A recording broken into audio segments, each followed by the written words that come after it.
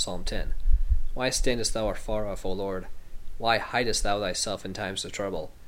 The wicked in his pride doth persecute the poor. Let them be taken in the devices they have imagined. For the wicked boasteth of his heart's desire, and blesseth the covetous, whom the Lord abhorreth. The wicked through his pride of his countenance will not seek after God. God is not in all his thoughts. His ways are always grievous. Thy judgments are far above, out of his sight. As for all his enemies, he puffeth at them. He hath said in his heart, I shall not be moved, for I shall never be in adversity. His mouth is full of cursing and deceit and fraud. Under his tongue is mischief and vanity.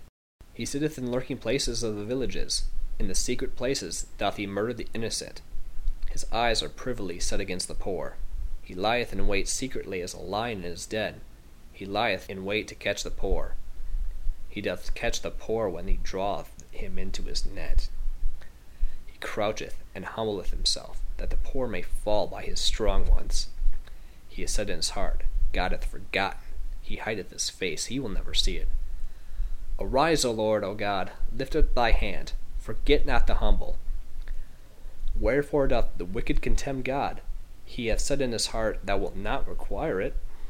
Thou hast seen it, for thou beholdest mischief and spite, to acquite it with thy hand. The poor committeth himself unto thee. Thou art the helper of the fatherless. Break thou the arm of the wicked and the evil man. Seek out his wickedness till thou find none.